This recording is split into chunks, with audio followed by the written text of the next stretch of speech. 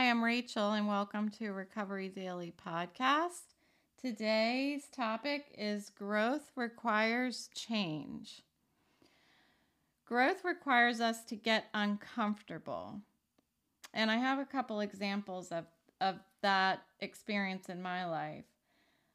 First and foremost, the thing that stands out the most to me is starting a new job. And that might be standing out to me now because my kids are graduated from college and they're starting, they're adulting. And I know what I felt like when I first started working, and it happened every time I started a new job, even the job that I'm in now. I remember just feeling like I had imposter syndrome. I remember feeling like I don't even know what these people are talking about, much less how I can start finding my place here. When I start a new job, my aspirations are that I want to have so much value that I'm talking to leadership and they see value in what I can offer. And I wanted to do that in the very beginning when I got there. And I remember going to my first all hands meeting and thinking, there is no way in hell I'm going to be able to figure out where my place is here. Everybody is so smart. And it's really what I've learned over time at this job is that to be surrounded by people that are so smart and so great at their jobs just made me better. That's all it did. It wasn't something to be intimidated by. It was something to be excited by, that they're going to make me even better than what I think I can be. And so that kind of growth required me to get uncomfortable. I remember the first time I was talking to leadership at my job. And I remember, and I'm sure they do too, my voice shaking, and I have this very embarrassing, like my face will actually shake. And it used to do that in college when I took a public speaking class. It's just embarrassing. But I did it anyway. And there's a theme. I don't know if anybody's noticed this yet in my podcast. I say that a lot. I did it anyway. And I never used to do that before I got sober. I never used to do something anyway.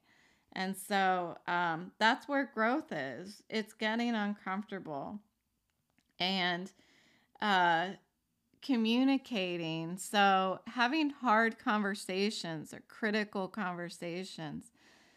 This is a way that two people can grow together.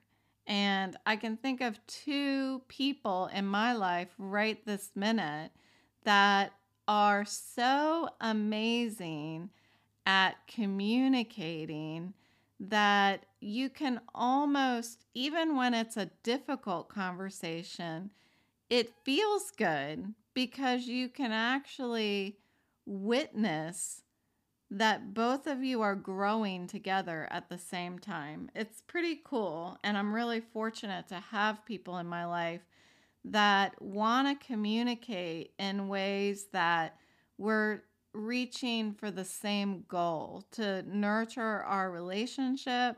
And there is no right person or wrong person. It's how do we find a solution together? How do we find peace together? How can we find a place where we can be quiet together again? Because that's where I think strong relationships lie, is is in the ability to be silent together. So I'm straying from the main topic. So difficult times are thought of as negative, and what I'm challenging you to do is to think about the other side of a difficult time. So by difficult times, it could be a difficult conversation like what I was just talking about, or a difficult time like recovery, like what I'm going through right now. And what I have learned to do from my sobriety recovery is to I've said it before, the only way to it is through it. And so I try to picture what is on the other side of the challenge. I've talked about how I feel very strongly that there is an opportunity that is awaiting me on the other side of this challenge, this recovery that I'm in right now. And I don't know what it is. It's very much like I picture it as a mountain, and there's something waiting for me on the other side of the mountain, and I have no idea what it is, but I know it's there, and so I just have to climb. I just have to climb the mountain, and I'm going to find growth once I get there. Actually, I'm gonna find growth as I get there. And the more that I practice pausing and thinking about what is on the other side of the challenge, the easier that it's getting. My therapist, I've mentioned before, my recovery therapist asked me because I was talking to her about something that was approaching, some event that was approaching or something like that, and I just was thinking, what if this, what if that? And she's like, have you ever thought about it going perfectly? And I was like, no. Of course not. That would be too easy. And so that's what I do now, and that I'm not great at it. I'm better at picturing what is on the other side of the challenge than I am picturing something going perfectly. Another person in my life said that instead of what ifing, you need to have confidence in your own intelligence and your foundation of knowledge that whatever does happen, when it happens, you have the skills to navigate it at that time. There's so much energy that goes into, so much wasted energy going into what ifing all the time. And so some of these great minds have tried to help me find an easier way to approach challenges. So just like growth requires us to get uncomfortable, change is very much uncomfortable, especially if you aren't looking at it as a growth opportunity.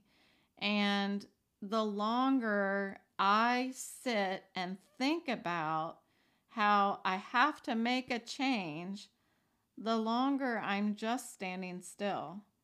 And quite often the worse things are getting. And that's very much what happened to me as I was thinking, oh, I really have to, I'm going to have to pull away from work. I can't work. I'm going to have, I needed to make the change, but it's scary. It's scary. And comparing it to my drinking, I had to make the decision to stop drinking in order to stay alive. I I would have died if I kept drinking. There's no doubt in my mind. And the longer I'm sober, the longer I'm able to really believe that I wouldn't be here today had I not quit drinking 7 years ago. But in order to do that, I had to make a profound personality change. I couldn't continue to ignore my values. I was talking about values yesterday. I couldn't continue to ignore those and expect something to change. So what I was doing was allowing the conditions around me to cause me to change. But I didn't want to change.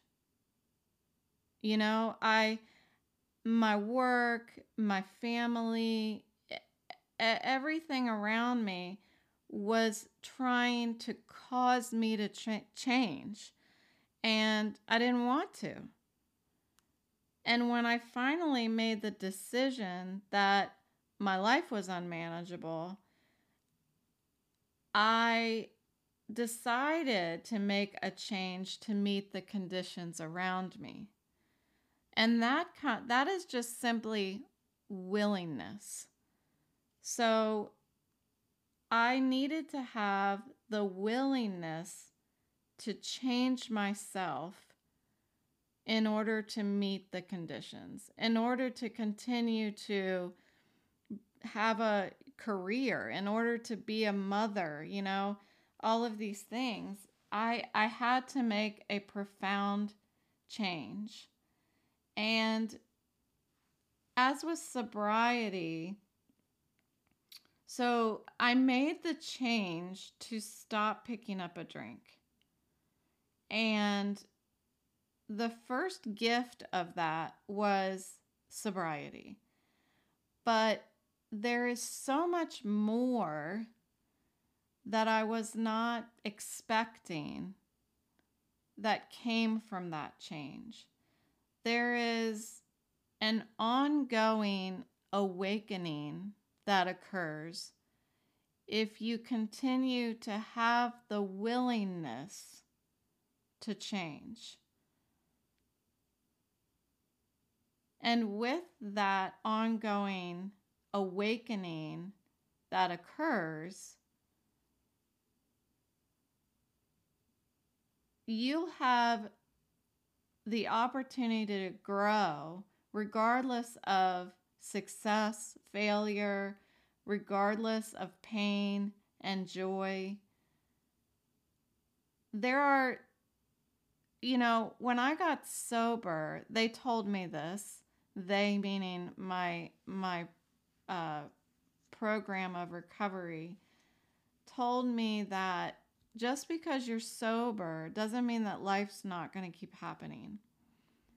And that's very much what I have been experiencing. I can't say that I've had a lot of bad things that have happened since I got sober over the past 7 years. Now, with that being said, I had a stroke. I had a stroke. And it's interesting to me that I'm able to say there's not a lot of bad stuff that happened to me over the past 7 years, when I had a stroke. And that, I think, is because of this ongoing awakening that has happened in my life. I have remained willing, no matter what has been happening in my life, I have remained willing to accept change. And I've been successful at work. I've also made mistakes at work. I've felt a lot of pain, and I've been much more joyful than I've ever been in my life. But deciding to put myself first and start this stroke recovery over, I didn't see anything good happening. When I had to tell my boss, I can't do it anymore, I have to take care of myself. Now, he'd been telling me for 2 years, Rachel, you got to put yourself first. You got to take care of yourself. Well, I'm kind of stubborn. But when I told him, when I finally said, you're right, I didn't see what's on the other side of the mountain. And I don't know that I still see what's on the other side of the mountain. All I saw was that the pain in my head had to stop. So I've remained willing to change. I think that I really feel like when I made the decision to stop drinking, and when I made the decision to stop working for a while until until I can get my head back to, I don't know, recover to whatever is ahead of me. It was in both situations an absolutely profound change to me. I had to turn away from the direction that I was going in. So I'm walking on this path, and it's already paved for me. I can see where it's going, and all I have to do is keep walking to get there. And I can run if I want to run, and I can do whatever the hell I want, but I know where the path is going. I had to step off the path, and I had to go on a path that was still overgrown, and I had to start making a new path. And that's freaking scary. But I did it once, so I know I can do it again. And one thing that's interesting to me that came to mind today is that I always used to say, probably, I guess until I got sober, I used to say, people don't change. I truly believed that people did not change. And, well, that's just plain old not true. People do change. People change if they're willing to change. And so those people, there are still people who I believe have not changed. But I know today that they have not changed because they're not willing to change. But I know now that I was wrong, that people do change and people can change. Just because people don't change or somebody doesn't change doesn't mean that they can't change. It's just that they're not willing to change. And that, that's where I have to stay on my side of the street, clean my side of the street. And if somebody else lets their lawn get overgrown and puts their trash out on the wrong trash days, that's none of my business. I just have to clean my side of the street. So by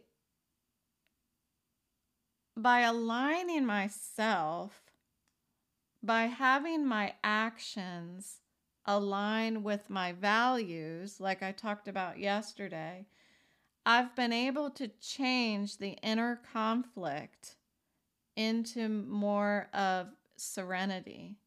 So I was having this inner conflict before I decided to step away from work, because my value was in my work.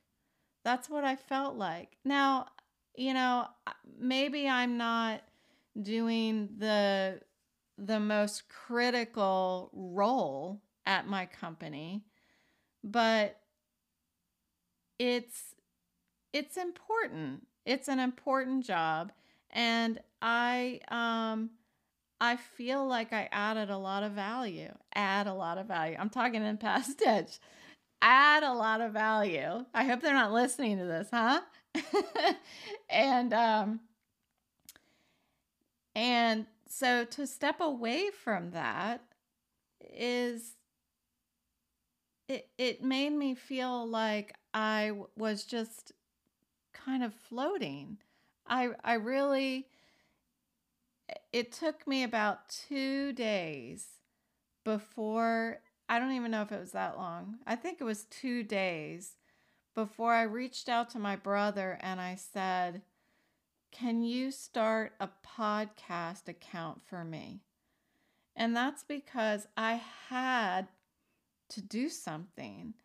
I had to find a passion, something to obsess about, but something that was going to not conflict with the pain in my head, and something that was going to meet the conditions. So I was changing, I was making a change for myself, but I needed to make sure it met the conditions of what I'm dealing with, with my recovery.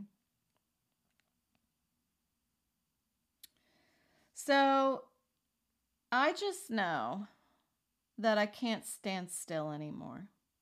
I learned that the day that I decided for the last time that I wasn't going to pick up a drink anymore.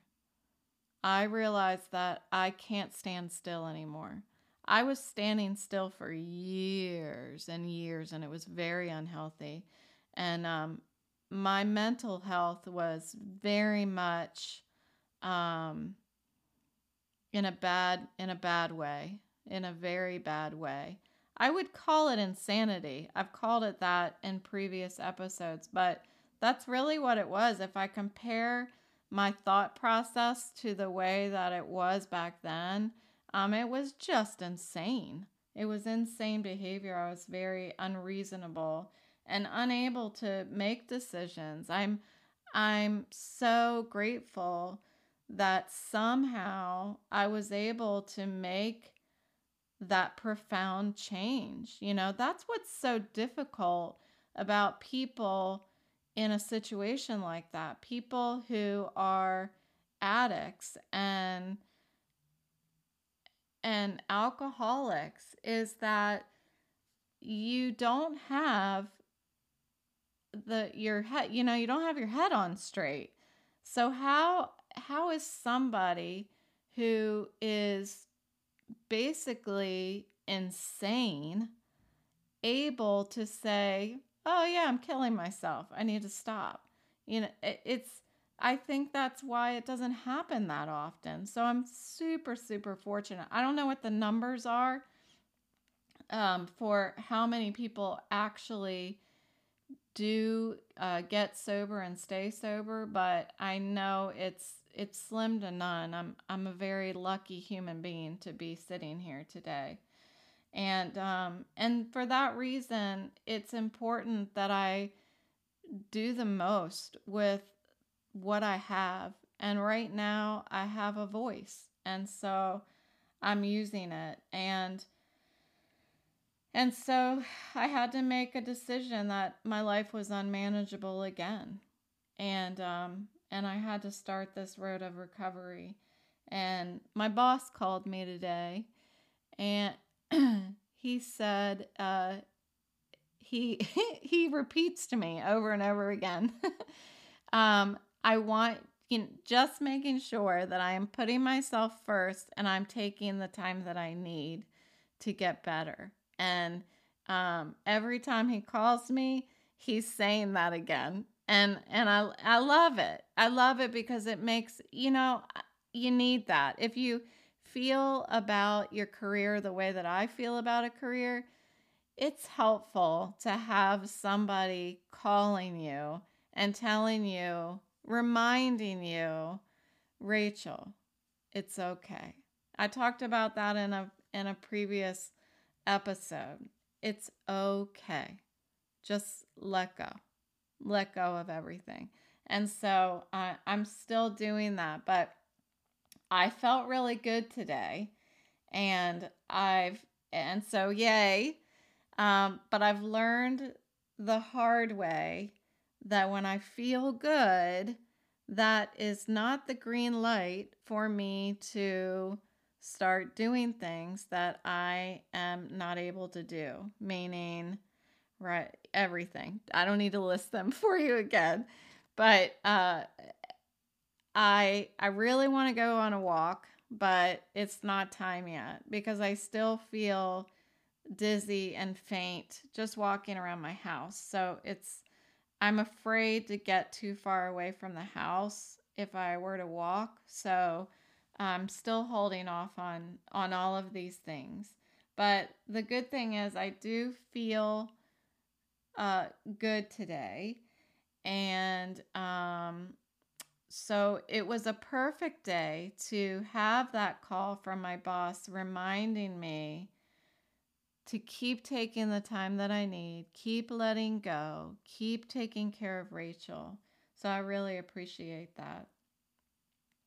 And so Thomas Edison said, I've not failed, I've just found 10,000 ways that won't work.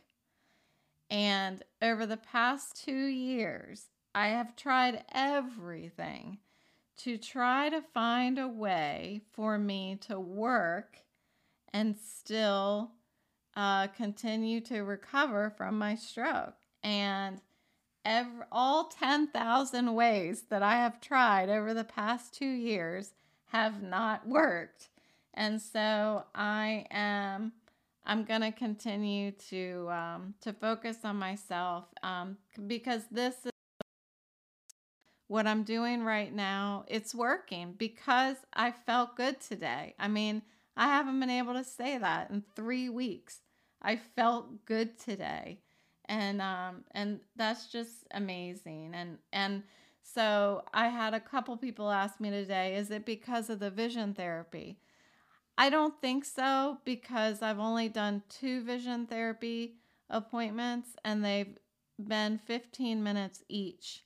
And really right now we're in more of a research and discovery phase where she's giving me a couple exercises and then she asks me how I'm feeling and she writes it down. So we're really logging what am I capable of doing and what hurts my head more and that kind of thing. So I don't think I'm quite at the point where it's vision therapy that's helping me.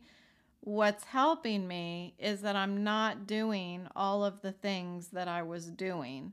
So I'm not spending the day on the computer. I'm not on my phone. I'm not walking. I'm not kayaking. I'm not riding in the car. I'm not, you name it, that big list that I keep giving. Everything. I'm not doing anything fun. That's what I said to my friend today. I'm not doing anything fun. So my head is getting better. That's not true. I am starting to find a little more joy each day. And I think that's because I feel a little less bad every day. So